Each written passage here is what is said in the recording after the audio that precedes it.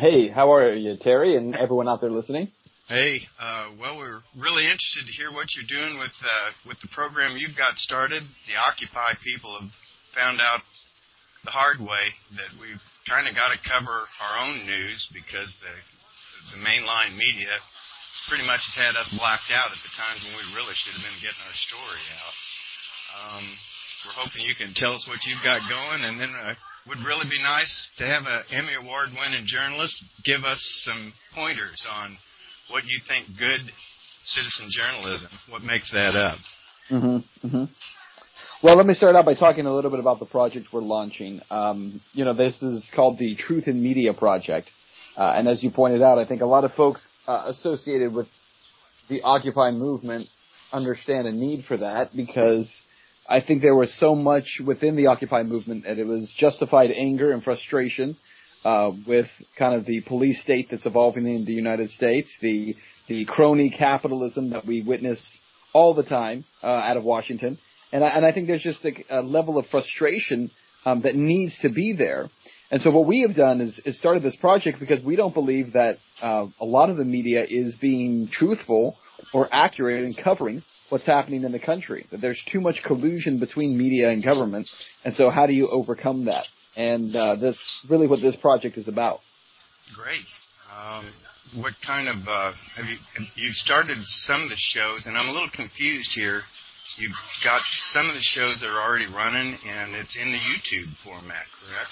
That's right. What we want to do is the episodes that we're creating are 5 to 6 minute long digital cinema episodes that we are wanting to place on streaming sites and throughout the country in a variety of ways. And so the idea, we've done 2 of them. They were kind of like a scaled down version just to start it off, to give people an idea of what we're talking about, what they will look like, what the context of the format is.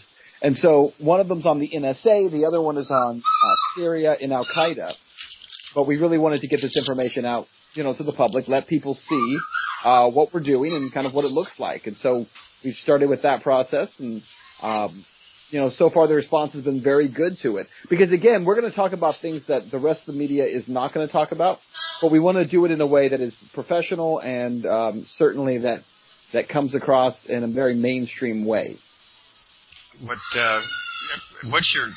If you've had a couple of the episodes up, can you give us just a little taste of one, and probably we'll run a link on it. Sure. At the bottom of the page. Absolutely. What we've done with one of them was talking about the NSA, for instance, and all the questions the media is asking about the case of the PRISM program really isn't the important part of the story. So there's been all this discussion of someone like Edward Snowden and who he is and who his girlfriend is and, what Edward Snowden is like and is he a good person? All these questions about Snowden, though, are just distractions from the real issue. The real issue isn't Edward Snowden. The real issue is the NSA. And is what the NSA has been doing and continues to do criminal? Those are not opinions. Those are facts. Facts support whether it's criminal or not. Now, we can argue about the Constitution, and we talk about some of those issues, but even more so than that, even what the NSA says gives them authority under the FISA and Patriot Acts, we demonstrate in this video how even under those acts, what they're doing is illegal and criminal. And so it's important for people to understand that there's a lot of this kind of superlative discussion that takes place in media about all these other issues that are really not important. And then you have some very, very important issues like, as we're talking about, what the NSA is doing, spying on Americans and breaking American law in order to do so. And those issues, get turned into opinions. And so facts become opinions and opinions become facts. It's all very convoluted. So you can go over to the website, benswam.com. It's Swam with 2 N's. You can watch that video there. And it gives you an idea of how we kind of break it all down. We have a very interesting process for how we go about doing that. Great. What we'd, I guess, if you could, while you're on that particular episode, you were involved in the production, I'm sure. And what we'd like to do in this hour is try to give our own citizen journalists the benefit of your experience. 2 Emmy Awards. It would be great to hear what you consider good news, what good news gathering. Was there anything in that story that would be a good, for instance, for people that are just getting started in citizen journalism? Sure. Well, a couple things. one thing that folks who are getting involved, and you said citizen journalism, and that's a term that I'm not entirely comfortable with, only because I think it takes away credibility from people who are journalists. Because I think anybody can be a journalist. I don't think journalism, I know there's a paid profession that goes along with it, but unfortunately a lot of what we refer to as journalists today are not journalists, they're broadcasters. And there's a difference between being a professional broadcaster and a professional journalist. Having said that, I think a lot of the citizen journalists who are out there, there are some basic things that you can do that allow you to perform some quality journalism, but you have to cut through some of what you've seen out there already. So, for instance, as I was mentioning about the facts and opinions issue, that's one thing that I would say anybody who's out there who wants to be involved, and you say, I want to report on things and I want to provide, journalism of my own. The first thing you have to do is really check yourself and say, okay, so how do I prevent the facts of a story from sounding like opinions? How do I prevent the opinions of a story from sounding like facts? That's the harder part, right? The harder part is making sure that you're not taking your opinion, whatever it might be on an issue, and trying to frame around that opinion the facts of whatever the case are. And so one way you do that is to source every single thing that you find along the way.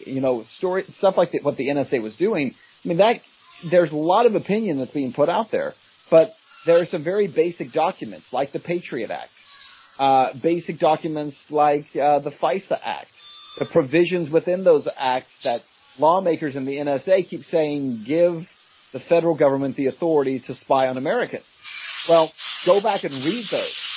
Don't go look for cliff notes of them. Go back and read those provisions and see whether that is true or not.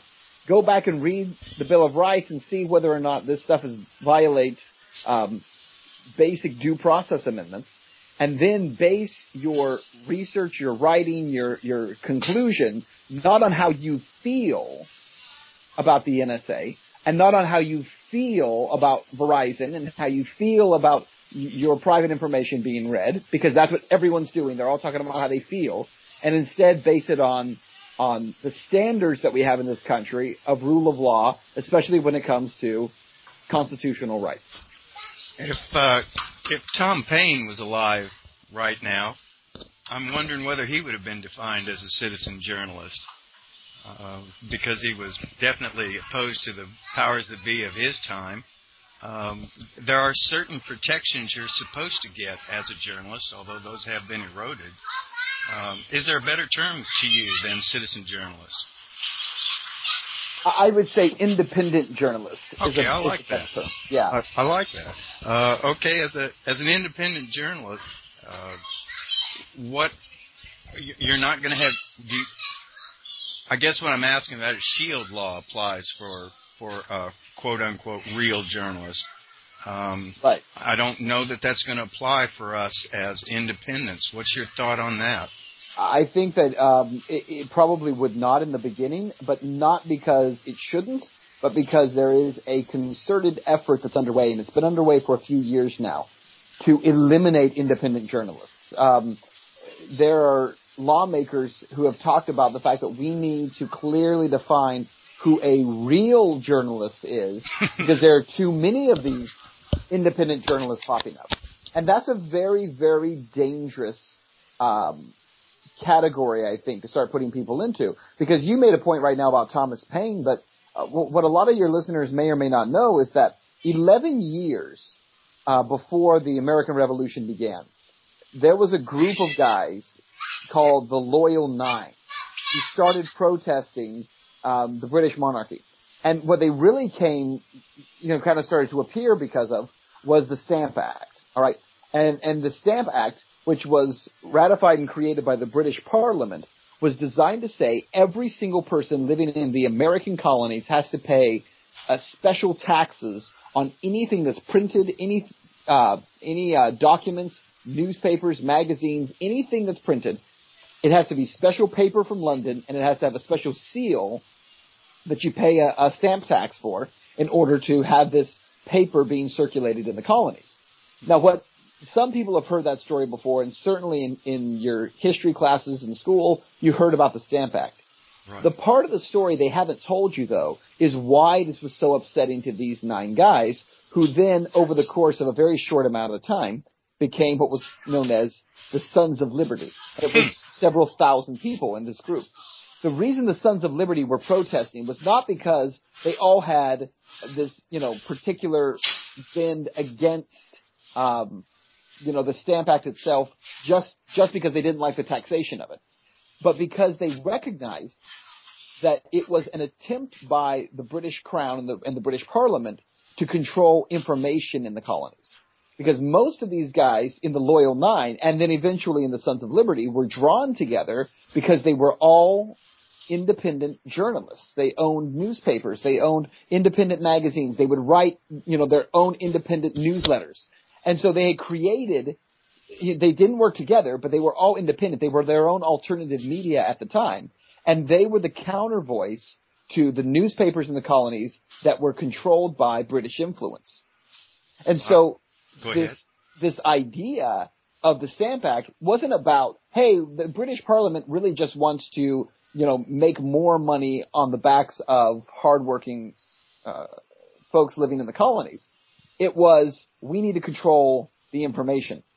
And so where the Sons of Liberty found themselves successful was that by the time the Stamp Act was ratified by the British Parliament, they had literally thousands of different little newspapers all throughout the colonies and individuals working on their own who refused to obey the Stamp Act and continue to put this information out, and were able to sway the public over the next 11 years that the revolution had to happen. But 11 years prior to the revolution, if they had all complied, there probably would not have been an American Revolution. That's really a fascinating point. I should have known that, but I'd never really thought about the Stamp Act actually was to control the media at that time. That's amazing. I appreciate that. Back to the sources, because we don't have a shield law as an independent journalist. That's right. It's probably going to be much, much, much more difficult for us to try to protect our sources, although I'm not even sure for the quote-unquote real media, but because of the technology changes and what's been released as far as the eavesdropping by NSA. In fact, I'm reading between the lines. If I was a guessing man, I would bet that Mr. Hastings was more worried about his sources than anything else as he made his move, and hopefully somewhere down the line we get a real investigation and find out what that was all about. Mm-hmm. How do we protect our sources now? You can't talk to them on phone. You can't. One of the things I would say is if you have a source, and obviously it's a little bit different situation. So if I, as a journalist working in, whether it be broadcast media or national media, you might have someone reach out to you who's a whistleblower or an insider because they've seen your work or they know your name and they say, hey, I trust this person. Right. As an independent journalist, it's a little bit harder to get because obviously people don't necessarily know you. The way your sources would then come to you is perhaps you have a family member who's connected to somebody who wants to talk about what's going on. Maybe it's someone that you run into, through some event, and they've encountered you and say, I want to get this information out. What I would recommend in that case is that as the individual connected to this person, that you yourself do not act as the journalist on this story. That you network together so that there's someone else who does not know this person, and you communicate to them, this is the information, this is someone who is going to want to get in touch with you. I'm not going to tell you who it is. I'm not going to say anything about it. And I'm not going to do anything other than let you know that this is someone who will contact you. And what I would recommend to you is that you never have that source pick up the phone and call. You never have that source do anything electronically. I honestly believe the best way to pass that information is to have that person get a typewriter from a pawn shop and type out what they want to say, put it in an unmarked envelope, and send it to you in the mail so that when you open it up as the journalist, you honestly don't know where it came from. And that's over the threshold for real journalists, and that was one of the things that you invoked with shield law, correct? That's right. That's right. And remember this, too. If you, and then as the journalist who's broken the story, and obviously you're asking for facts, you're asking for them to corroborate their story because you're going to have to research it. Since you don't know this person, you're going to have to research the story. If you are ever confronted about it by government and they say, where did this come from? The answer could be as simple as, I don't know. And if a judge orders you have to hand over what you know. You're handing them a typewritten letter that says, here's information, but I don't know who it came from. And so it protects you. Probably have to get rid of the carbon ribbon if we're going to go back to the old black and white movies here, so that they can't figure out what was typed off the ribbon. And do you sometimes get the impression we're living in a bad film noir, black and white flick about Nazi Germany? I mean, this is like trying to practice journalism like we were trying to write the rise and fall of the Third Reich or something. I mean, if you read back to some of the journalists that were trying to operate over there, we're talking about the same kind of issues here, and it's kind of scary. Even for a person out of Occupy, we've breached another line here. We really need trained journalists, so that's why I'm really glad we're getting this put together. I've got about 44 minutes left here. So what we'd like to do is have you give us a mini seminar here, and I'm going to go over, I believe it's University of Missouri, and I'll have a link on the page so people can see the actual hard copy. They had 10 things, the top 10 things that you need to be for journalism school. So here we go. Are you ready, Mr. Swan? Okay, sounds good. Let's do it. Number 1, accuracy.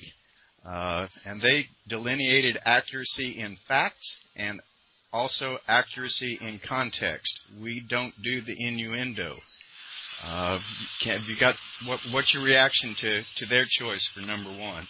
I think that's very important, accuracy. But accuracy means a couple of things. It means, number 1, that you want clearly, as they said, for the facts of whatever you're talking about to be correct, but also to speak about these issues in correct context. You know, one thing that's so amazing to me is that we have people who are writing for magazines and online publications all over the country right now who put out such poor information. And they do so in a way with no regard whatsoever for accuracy or for honesty. And it's really stunning to me to watch. I call it a smear machine, this smear machine that's out there, that anything that comes along that stands up against corporate powers, it stands up against, kind of law enforcement on whatever level it is, certain policing for profit, or this idea that you cannot challenge official narratives to stories. You mentioned Michael Hastings' story. You know, anybody who talks about Michael Hastings will soon be referred to as a Hastings truther, because they would love to use this word truther now, which is it's almost, a strange term to use, because every journalist should be a truther. You should be seeking truth in whatever you're doing. And yet, this idea is a smear that you are a truther because you are somehow, caught up in these strange conspiracies. It's fascinating to me how it happens. So yeah, it's got to be accuracy in terms of what you're talking about, but also the context, and doing so honestly, not allowing, again, your opinion to allow kind of snide terminology to creep in. They're going to elaborate on that a little further down the top 10 list. I think that's a good place to move to. Number 2, avoid bias. You should be clear. The reporter should be clear where he's coming from. If he is advocating, he should be clear why he is advocating. And they are quite clear in journalism school that there are places where you are allowed to advocate. You do not advocate crime. You do. And again, can you kind of take off on that? I know I'm hitting you with a fire hose here, but no. This issue's actually come up quite a bit lately. So, what is advocacy? I guess is part of the question. So, how do you define it? In my case, some people say that there's advocacy involved in it because we stand up so much for rule of law in the Constitution, and believing that the entire breadth and width of the Constitution should be applied to all citizens and really to all people. If we believe that the truths, as the founder said, are self-evident, that all men are created equal, that doesn't just mean men and women who are of American descent. It's all people. And so advocacy to me is not necessarily saying we're going to hold lawmakers accountable and we're going to hold people accountable. Some people do view that as advocacy. They say, no, you're an advocate for the Constitution or for the people. So I think it's a little bit difficult. Certainly it says never advocate that people break the law, but I'm not sure that's necessarily true too. You know, throughout our American history, civil disobedience has been an important part of our history. Good point. And for a journalist to never stand up and say, you know what, what's happening here against the people may be a crime, and therefore civil disobedience may be necessary to rectify whatever's taking place. And if that's the case, why wouldn't a journalist speak for truth as opposed to, well, these are the good guys and these are the bad guys? And that's where I have a problem with some of these very defined lines of good and bad. Definitely a value judgment. But what's really fascinating is to get your viewpoint on it. Obviously, with a couple of Emmys behind you, you got something going right, and you've got a lot of people watching. And that really is what this is all about in communications. It doesn't do any good to just put it out there. It's also got to be seen.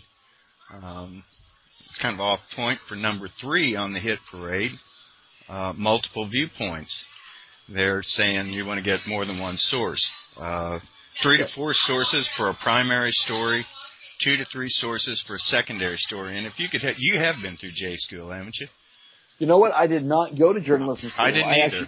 Yeah, I did not. I started on the obit desk, so I just kind of got the training in progress. But I was wondering, have you bumped into those terms, primary and secondary stories, that you could kind of clarify where it looks like they're talking about?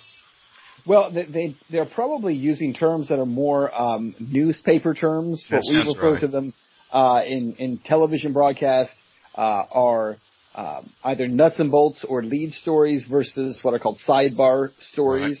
Right. Okay, that was the newspaper side, so I got you there.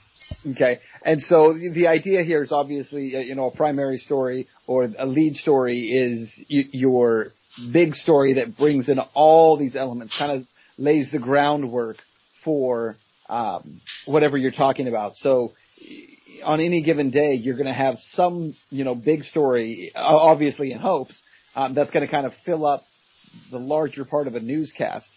And then from that, you're going to take certain elements of it that are different angles, and those become sidebar stories.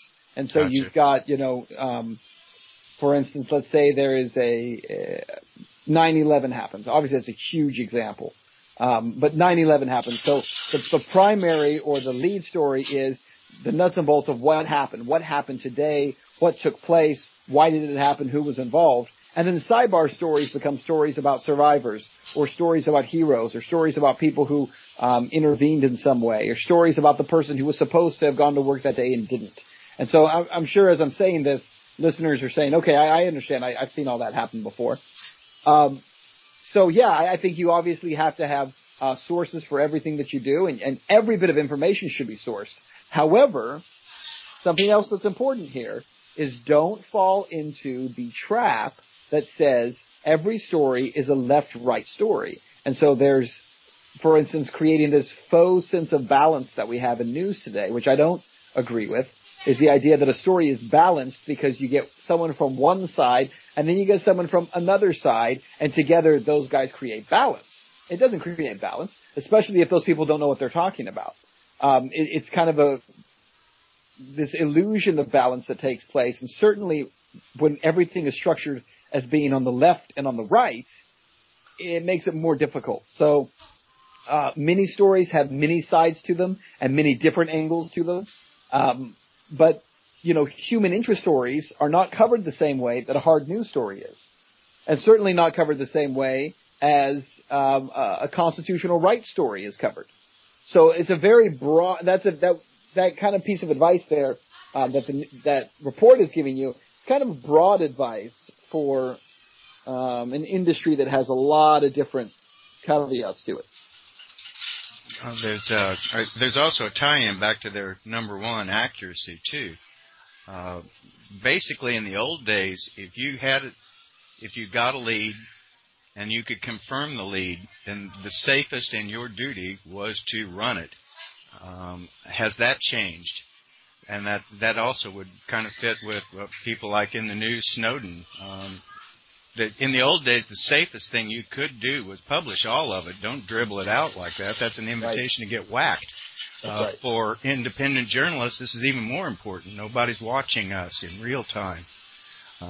Any advice there? Well, I think what you said is true. Putting that information out there in kind of one blast is probably better. In the Snowden case, what Greenwald did and the UK Guardian did was they put that information out, basically everything they had in the beginning, and then they have followed up reporting on the story. But one thing they didn't do is they didn't show up and try to tease you and say, coming up on Monday, we're going to give you, this insider look into a little bit of information, and then on Tuesday, we're going to have this, and on Wednesday, because, yeah, you're absolutely right. I mean, if you want to get your information taken away or shut down before it gets out, try to tantalize people with it. That's a really good way. Yeah, telegraph that punch. That's a good idea. That's right. All right. Well, that brings us to number 4. Pursue the truth. Their points were best obtainable truth, the quote by Carl Bernstein. And then the second point they wanted to raise was what you just said, that not every issue has equivalent sides. You really have troubles finding a fair and balanced both sides represented when one side clearly doesn't have much of a case. Could you go into a little more detail on those 2 points? Sure, but again, best obtainable truth for a start. Basically, they're saying, well, we're not historians and we're not cops. We can't make them talk, and we don't have the benefit of opening up the archives 20 years later. So I guess that was first. I think to some extent, a journalist should try to be a historian. You should try to know as much about whatever subject you're talking about. In terms of broadcast industry, I mean, it's so broad. And we spend most of our days chasing house fires and car crashes. And so that doesn't really require much historical knowledge. But there are a lot of stories out there that you should be educated on, and you should educate yourself on. So if you're going to talk about, for instance, the economy, and you don't understand the idea of a central bank, if you don't understand Austrian economics, if you don't understand Keynesian economics, other than kind of a headline view of it, then I'm not sure you should be talking about it anyways, because you're contributing to the lack of understanding of the subject. You're perpetuating myth is really what you're doing. And that's what we see happening all the time in media, is so many folks who are not talking about these things on a real honest level, not because they're bad or nefarious, but because they just don't have an understanding of them themselves. And that's part of the problem, again, of that faux balance of this left-right paradigm that says, well, one side is on the left and one side is on the right, and so everything is viewed through these lenses of balancing between these two ideas. And it's just not true. I mean, if you want to balance news, then you balance the many different sides to an issue. You share ideas from a variety of different places, because there's always more than two. And you do so in a way that I think is intellectually honest, in order to further the discussion, not the whole CNN let's leave it there thing where you allow two sides to fight with each other and then you say at the end, like the referee, let's ring the bell and let's leave it there. That just doesn't work. Makes for a good fist fight, though. Well, that's what it's all become. That's what it's become. Well, I guess that brings us to number 5. Technical, factual. No, sorry, can't read my handwriting, which is another journalism thing. Factual data as opposed to people skills. They were saying both skills are necessary. The ability to take, especially now with the age of computer, you can find patterns in big piles of numbers. You can wade through the entire Patriot Act, like you were saying. That's factual data. Then I guess what they're also saying is the other side of that is people skills. That once you have read through that and kind of got an understanding, no journalist is really expected to know everything, unless maybe we resurrect Walter Cronkite. But the people skills, find the people who can tell you what you need to know. Right. What do you think there? Well, I think that's very important because no one knows everything. But I think what you can do is you can find, as you said, intelligent people who can come in and discuss these things. And again, don't necessarily go out and look for the person who's going to further validate your own worldview. Because again, one of the problems that we run into is this idea. People go to media these days not because they want to be educated. I really believe this. But because they want media to validate the worldview they already hold and the values they already hold. And so they're really looking for validation as opposed to information. So what I would say is a lot of journalists do the same thing, that when they look for an expert or they look for a point of view or they look for an idea, they look for someone who holds their values and their worldview, and then that becomes the expert who can talk to these issues. And again, honest journalism says, you seek out multiple voices and you give even the person who you don't agree with what they're saying, you at least give them the opportunity to share their understanding or input on whatever that subject might be. And that's why you often would hear somebody in a journalism story at the end of it say, and company spokesmen were unavailable for comment. Is that basically what's going on there? Yeah, well, it's because they're supposed to balance it by getting that side of it. And you give this person their side, but again, a company spokesman is rarely going, you want to give, if you're talking about a company, you want to give that spokesman a say, but understand that is many times the least honest part of the story. Right. If you're doing a story about a company that's wronging people and then you go to a spokesperson, do you really expect them to provide you good information? And that becomes part of the faux balance. Oh, we're balanced because we gave them their say without ever, maybe in many cases, not even going back to fact check whether or not what they said was true at all. I guess we'll go ahead to number 6. Communities, community ties, connect the dots. And I guess they're basically saying you just never really know where the next lead is going to come from. Could be the person who's cutting your hair. Could be That's right. Sitting at McDonald's and doing a live radio broadcast and overhear somebody from the table next to you. That would be the get out there in the community. And then the other side of it is connect the dots. Once you've done that, well, then now start putting the pieces together. Yes. Do the legwork. What can you guide our beginning journalists off with that one?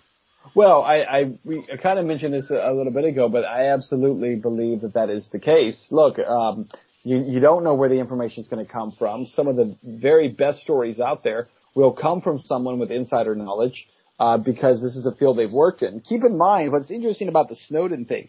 People will say, well, how did they finally get this guy, and what took it so long for this guy to come forward? I mean, he's this one guy, and I guess he was, had all this information no one else had. If you really look at the NSA case, there are 4 million people connected to government contractors and government agencies who have some part of access to PRISM.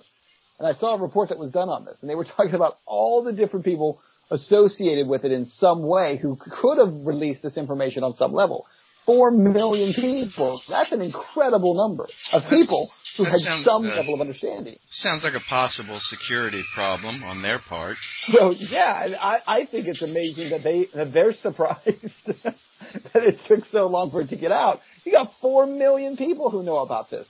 So you never know as an independent journalist how one of those people might be connected to you. As you said, that person, maybe someone you're at a birthday party and there's a conversation going on and you hear someone talking about this program that's being done and they work for Verizon and they can't say much about it, but they just know that everybody out there who's on their Verizon phones, they're listening to your phone calls and you say, oh, what's that about? And you start getting information on it. You never know. And so there's, I would say always have your ears open, to what people are talking about. And certainly don't make the mistake of thinking that because somebody does not wear an official badge or carry around an official press kit, that they are not someone who should be listened to. And that's one of the mistakes we fall into in broadcast journalism all the time, is that if someone, can issue a press release, we give them way, way more authority than we probably should. You really want to keep your ears open and listen to what people have to say. And, obviously there's a lot of legwork involved in doing that because you've got to dig up stories from the ground up, but that's the way it's supposed to be. Number 7, open and transparent, that people check accuracy. And again, this is journalism school, and I think it comes as they're basically talking about us. We are the ones. You got a couple of Emmys for fact check, reality check. This seems to be kind of news to them, and it sounds like they're trying to adapt the newer generation to, better be prepared for, they are going to check what you're saying. Do you see that as being a positive change, or is that something that as independent journalists we need to keep pushing at? No, I think that as an independent journalist, you need to understand something, that you're going to be under twice the criticism and twice the microscope of professional counterparts. That you're going to be viewed as someone who is not credible and someone who is just playing journalist, and that should be left up to the real journalists. So you need to make sure that you cross every T, dot every I, make sure that your facts are correct, make sure you're transparent, and if you are wrong about something you put out, if you put out information that is later proven to be incorrect, or maybe you missed something, because yes, people miss things, then you just need to be transparent about it and say, you know what, here's where I was wrong. And if you find out before everyone else does, then you need to out yourself. You need to come out and say, listen, I was wrong here, and this is what was incorrect, and, I've altered it or changed it or removed it. I would, if you're doing print independent journalism, do the strike through where you leave the original text there then correct it so that people can see you're not trying to hide where you were wrong, but that you're upfront about it. And by the way, we hate to do that. Everyone hates to do that. I hate to do it, but I've done it many times. I have a segment, called Reality Check, as you mentioned, that I used to do at the Fox station in Cincinnati. But I had another one called Reply All, where if people would come to me and say, hey, you're wrong about this, I come back and do a piece about why I was wrong. And I have no problem doing that, because it gives you so much more credibility moving forward to accept that you were wrong back there. What do you see as the payoff to being what journalists used to be supposed to have, those professional ethics? And that didn't used to be something that was supposed to be just a few. I mean, that was just kind of one of the basics of being a journalist back in the day. What's the payoff to that? When somebody knows that basically you're going to give a straight shot, is that helping you out on your next story? Oh, absolutely. Listen, people are very cynical these days, as you know, and they're always ready to, come after you if you're saying something that's untrue. But what people want to believe is not that you're perfect. They want to believe that you're honest. They don't want to believe that you're flawless. They want to believe that you have integrity. And so if you will demonstrate integrity by as I said, being transparent, admit when you're wrong, apologize if you didn't do your due diligence, and learn from it, because that's also part of the process, right? Every time that you've done something where you say, oh man, I screwed that up because I should have double checked this, or I should have checked here, just come out, say you were wrong, admit where it was incorrect, and then apply new tactics or principles as you move forward into how you can, move forward in the future. And I think people are much more forgiving than we give them credit for. Where you're going to run into problems, though, is if you are not honest and other media find out about it. They'll use that to crucify you if they don't like you. Where would, in a theoretical case like Dan Rather's one of his last stories, where he was with the Bush and military record, How would you have recommended if you were standing there telling Dan, hey, Dan, how would you have recommended he handle that story? Because basically it looks like he was targeted with a false story, and we're seeing a lot of active defense in Occupy by putting in agent provocateurs. When you see a guy in a pair of black shoes throwing a trash can that doesn't seem to be the same kind of trash can on the street, possibility that that's not really an Occupy protester, but that's who got the blame for the riots the very first thing after the morning. We've had a lot of trouble with agent provocateurs causing a problem to smear the Occupy movement. Mm-hmm. So how do you get back? How would you recommend dealing with that? Well, I would have told Dan, look, when the story started to come unraveled, should have come out and said I was wrong. Should have come out and said, this is the information that I was given. Here's the process for it, and been very transparent. Maybe even said, look, on this night, like Monday night, we're going to lay out for you exactly how it works. Here's the process. Here's every single person involved up to me. This is the due diligence I should have done. This is what didn't happen. You know, just lay it out for people and apologize to them. You may still end up losing your job over it because obviously things are so politicized. Right. You know, we live in that kind of a time. And quite frankly, you know, Dan Rather had not had solid ratings for a very long time. So CBS may have looked at him and said, this is an opportunity for us as well. You know, all those nasty retirement benefits. Yeah. Well, you know, you can always get rid of him and you can bring in your superstar Katie Couric. Oh, yeah, that didn't work out very well. So, but for his own sake, I think to be able to say this is the story. Now, maybe Dan says, look, you know what? To this day, I still stand by the story. I think we should have done it. It was the right thing to do. And that's okay too. If you feel that about whatever you're putting out there, that's okay, as long as you can say, look, I have done my part, I've done my diligence, and I stand by what I'm doing. Where's the balance point here, again with the Dan Rather as a case point? We're always supposed to protect our sources, but suppose you figure out that source just harpooned you, and probably on purpose. Do you still protect them, or do you bring that out as, now here's how I came to this erroneous information? How do you deal with that situation? I think what it depends on is what the consequence for the source is. If you're outing your source to throw them under the bus to get out of trouble, that's a problem. But if you feel like your source harpooned you and you realize that by naming them and having them be accountable for the information they gave you, does not necessarily put them in for instance, they weren't a whistleblower, they're not releasing stuff that's necessarily going to land them in jail, then I don't have a problem with it if you really believe that's the case. But again, that's a issue of personal integrity.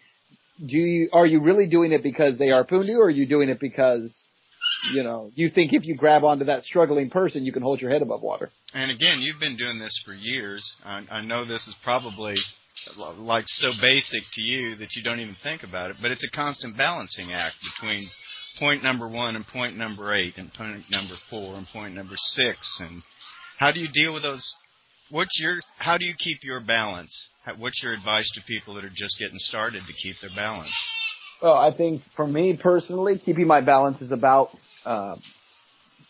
not going into any story with a preconceived notion of the outcome. And always using, as I mentioned, the rights of people, not of government, not of law enforcement, not of corporations, but the rights of people as individuals, as kind of the standard of whatever I'm doing.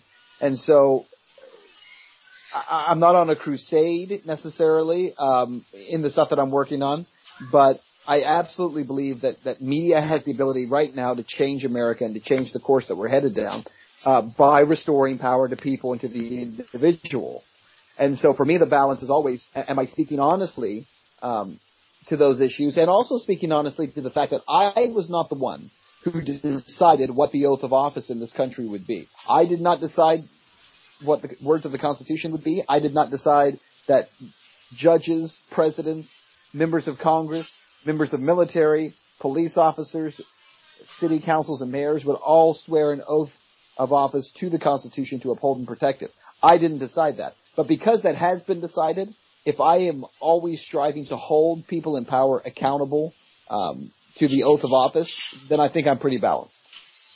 We've got about 15 minutes left. This is absolutely fascinating, and right now I got to start begging for you to come back and give us another shot at this someday up the line here. Yeah, absolutely. We've worked our way to number 8, evoke emotion, and I really like this one. It's one thing to throw a bunch of facts, numbers. How do you get your heart in it? How do you get the person you're trying to communicate's heart? What's your trick? An Emmy or two? You seem to have the handle on it. What's your thoughts? I think that one can be a little bit of a trap because, again, you want people to feel something, okay? Right. But when a lot of us here to evoke emotion, we're thinking that's a positive thing. And I don't think that's necessarily the case. I want people to feel something when they're done watching whatever I've talked about. Now, if that is a negative emotion, if that is anger, if that's frustration, if that's forget this guy, who's he to tell us this, that's okay. I want people to feel something because I know it's challenging whatever kind of status quo they hold in their life. But don't make the mistake of trying to evoke emotion in order to win the argument. Speak to issues that are honest, speak to issues that are truthful and that mean something to you, and pursue those stories, and many times they'll mean something to someone else. But don't try to control what they mean to someone else. They might, as I said, that might evoke sadness, it might evoke anger, it might evoke joy, it might evoke someone who says, I love what you're doing, someone else who says, I hate what you're doing. I would rather people hate me than feel nothing about me. Because if they feel nothing about me at all, then it means that I'm not challenging anything out there. How about Ernie Pyle? He basically was presenting facts, but he had the personal touch. Do you think that was a balance in trying to put facts and emotion together, or what's your feeling about Ernie? I think it's very difficult. Look, when you try to put facts and emotion together, many times you're trying to skew what the emotion is, as I was talking about. So, when you talk about someone, we do these all the time. They're called human interest stories. Right. And so a human interest story, you don't just say the economy's bad right now. You say the economy's bad right now, and let's go find a family that's struggling to put food on the table, because we personalize the story that way. But what sometimes you can do is you can create this emotion that, well, these people have been abandoned and these people have been left alone, and government needs to do more to help them. You can create that story very easily, but it could be that the people you're talking to have made a lot of choices too that have put them in this situation that you don't include in your story. So my only point to that is you just have to be careful about attempting to go out and grab people that you think, again, will frame the story that you already have in your mind. Don't try to go out and write a story about what you think. Go out and try to find the story that actually exists and tell it as honestly, emotionally, truthfully, whatever, as you possibly can. And that is a perfect segue to number 9 on the hit list. Think visual, have vision, word pictures, and don't be afraid to follow the story. That if the story, like you were just saying, if the story takes you in a different direction than what you came in thinking, how do you deal with that?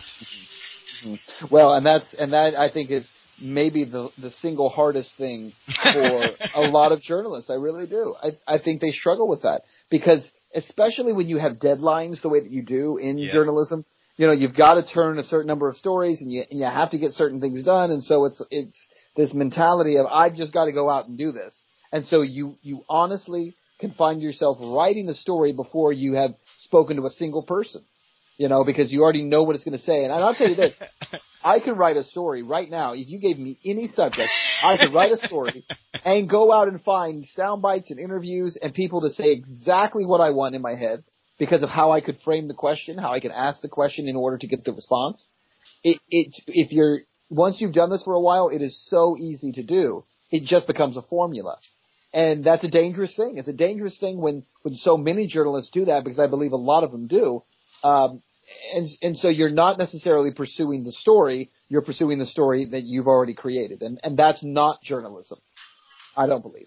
I liked your point that journalism, and I think there's more than one viewpoint on this. I just happen to agree with the way you were coming down on it personally. That a good journalist is working the beginnings of history the best that you can in real time. And probably Shire is a perfect example of that. He was a journalist. He was the journalist I was talking to that had to take all the precautions that we're talking about having to take. And I'm sure he never in his wildest dreams ever believed that would be journalists back here in the States having to say the same thing. But again, then he ended up writing a history book that was superb. And that's a tricky part. Do you think he was basically getting an advantage because you come at it as a journalist? When I first started as a freelancer, I asked him why my story coming across the threshold actually got read as opposed to the 1,000 that didn't. And he said, well, it was obviously you've written before. You've been a newspaperman. And it's a tiny fraction that had done in print media at that time that had actually done any work in the trenches, on the obit desk, on all the things you don't really want to do, but that's what you kind of learn to do the business. Is there a modern journalism equivalent to that? I'm showing my age here. No, I think there can be. I mean, for me personally, I started out my career as a news photographer, and I was a photographer and an editor. And so that's how I started out. And I would read many different news stories and news packages and reports every day because I was having to edit them. And so I'd go out with reporters and we'd work and I would come back. I would, as a news photographer, one thing I appreciated was the experience of being able to tell a story without words. You're telling a story through pictures, through video, through sounds, through sights, through images. Yes. And obviously, that's a very powerful medium in this country. But I think it is an incomplete medium in that, the National Press Photographers Association, the NPPA, has a saying where they say, you should be able to tell a story without one single word ever having to be spoken. Now, in my opinion, that sounds great, and as a news photographer, I always thought that was great. But I've come to the point now where I believe you can never actually tell that story because what you lack when you do that is context. There you go. You can tell, a side of the story without ever saying a word, but you cannot tell a full story because you lack the context. And so for me, the beginning of that was great. I think it helped a lot. And then it's just kind of over the years, it develops out into these other kind of more defined areas of context. Well, and then because you came in as a photographer, point number 9 where he says think visual, have vision. Yes. You do tend to think in pictures, I'm sure. Absolutely. As a word herder, I tried to get word pictures. Do you have any advice for trying to create word pictures? And you still do that even in, it's not just a print thing, it's also TV, because we're talking about all of the media here. That's right.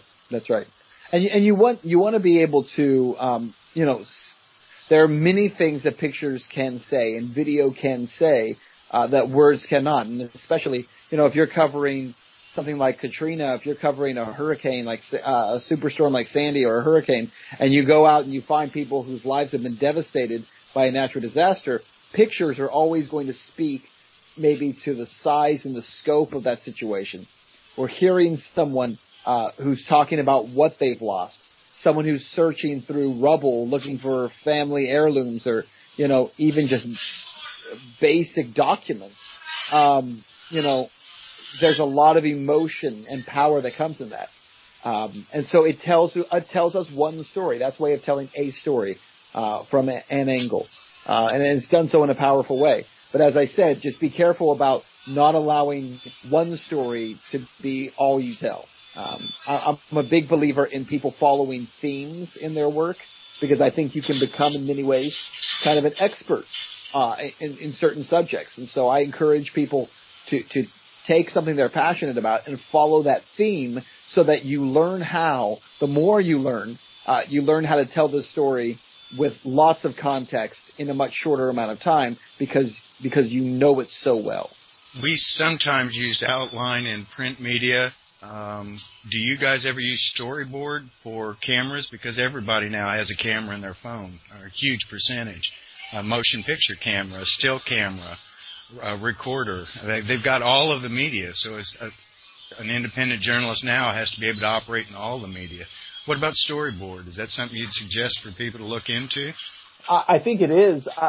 Storyboard is a little more for, cinematic and commercial type production. We don't use it in broadcast news very much, but I think it's a great thing. It's certainly something that can be done, especially for someone who's getting started, because you need to be able to organize those thoughts. You need to be able to organize the imagery that you pulled together and how to make it most effective. Can you address it's something that comes after as many years as you've been doing this, it's almost natural as breathing. It's frustratingly slow for somebody getting started. You feel like you're never going to get it together. They make it look so easy in the in the stories about newspapers, and subassembly required and batteries not included. What do you say to people about patience? Yeah, I think that you have to be patient. Look, when I started my career, I was, as I mentioned, a news photographer, and after a certain number of years, I wanted to move over from the photography side and editing side to the reporting side, and that was a very long road for me, and it was very difficult at times. You're trying to make a transition that very few people ever make, and you're constantly trying to prove yourself. And what I found was, for me, I had to work harder than everybody else. Twice as long as everybody else. Be the first one in and the last one out. Go out there and take every crappy assignment that nobody else wanted. That's how you get started. And so whether it's as an independent journalist or if you're trying to break into journalism as a career, I think you have to look at what am I willing to do to make this happen? How hard am I willing to work without compromising integrity? But how hard are you willing to work, and what are you willing to do to make it happen? It's not easy, it's not. But few things in life that are worth doing are easy. Is it worth doing, Ben? That's what I'd like you to address. You've put a pretty good hunk of your life into it now. What's the payoff? What do you sleep well at night? Why should people be independent journalists here? Because they have a story to tell. Yeah, I think for me the payoff has been, up until a few years ago, I was continuing to do the typical news type of thing. In 2007, I started covering the Mexican drug war, and I was living down on the border, U.S.-Mexico border, and working for a news station down there, and started going into Mexico and covering it, and covering that story authentically as to what was really happening, because national media wouldn't talk about the issue on so many levels. I was able to, really pour myself into this reporting, and it meant a lot. It meant a lot to be able to tell those stories. And the last few years of my career, moving to Ohio and then covering the elections, the 2012 election, and now doing Reality Check, all the stuff that I've done, and having, I literally have people in 140 different countries around the world watching the work that I'm doing. Sweet. And it is incredibly meaningful to know that people, when they send you an email, whether it be on Facebook or directly through email, and they say, thank you for talking about this stuff that no one else will talk about, or thank you for covering this story, or thank you for what you said about this. Look, I'll give you a quick example. If you go to my website, benswann.com, that's BENSWANN.com, you can check out a story we did. It's a full disclosure on Syria and Al-Qaeda in Syria. And I have had so many people who are either of Syrian descent or who live in Syria right now who have emailed me and said, thank you for saying this, because we've been trying to tell people this for years and American media won't talk about it. They will not admit that this is what's happening here, and you will, and that means something. And I think as a journalist, if you really want to find meaning in it, you tell the story that other people won't tell. Not just that other people can't tell, but that other people won't tell. That's the story that you want to tell. Got 1 minute left. That number, point 10, is integrate the new technology, and I think you really brought that to a head. You started in Ohio as basically a local broadcast, and it was picked up by 140. Is that what you said? 140 countries. Yep. That's the new technology. That could have never happened back in the day. Real quick, what do you think that's what's going to bring us back out of this? Yep. What's your vision? The internet changes everything. The internet and alternative media has the opportunity. We have never before in human history had such a collision of information and technology and opportunity all at the same time. This is an exciting moment in human history, and I think that we will absolutely not just change the course of this country, but to change the course of the world through this technology. I think it absolutely can happen. Are you optimistic?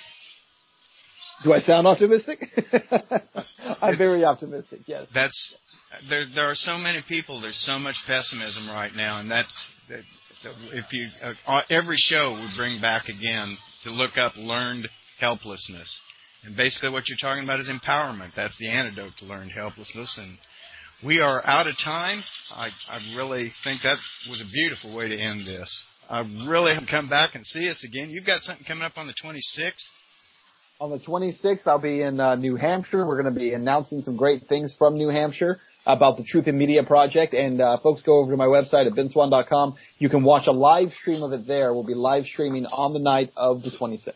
We will have that link on the page also, so I'll get back in touch with you and make sure that we've got all of our print and hyperlinks to where we need to go. We're out of time.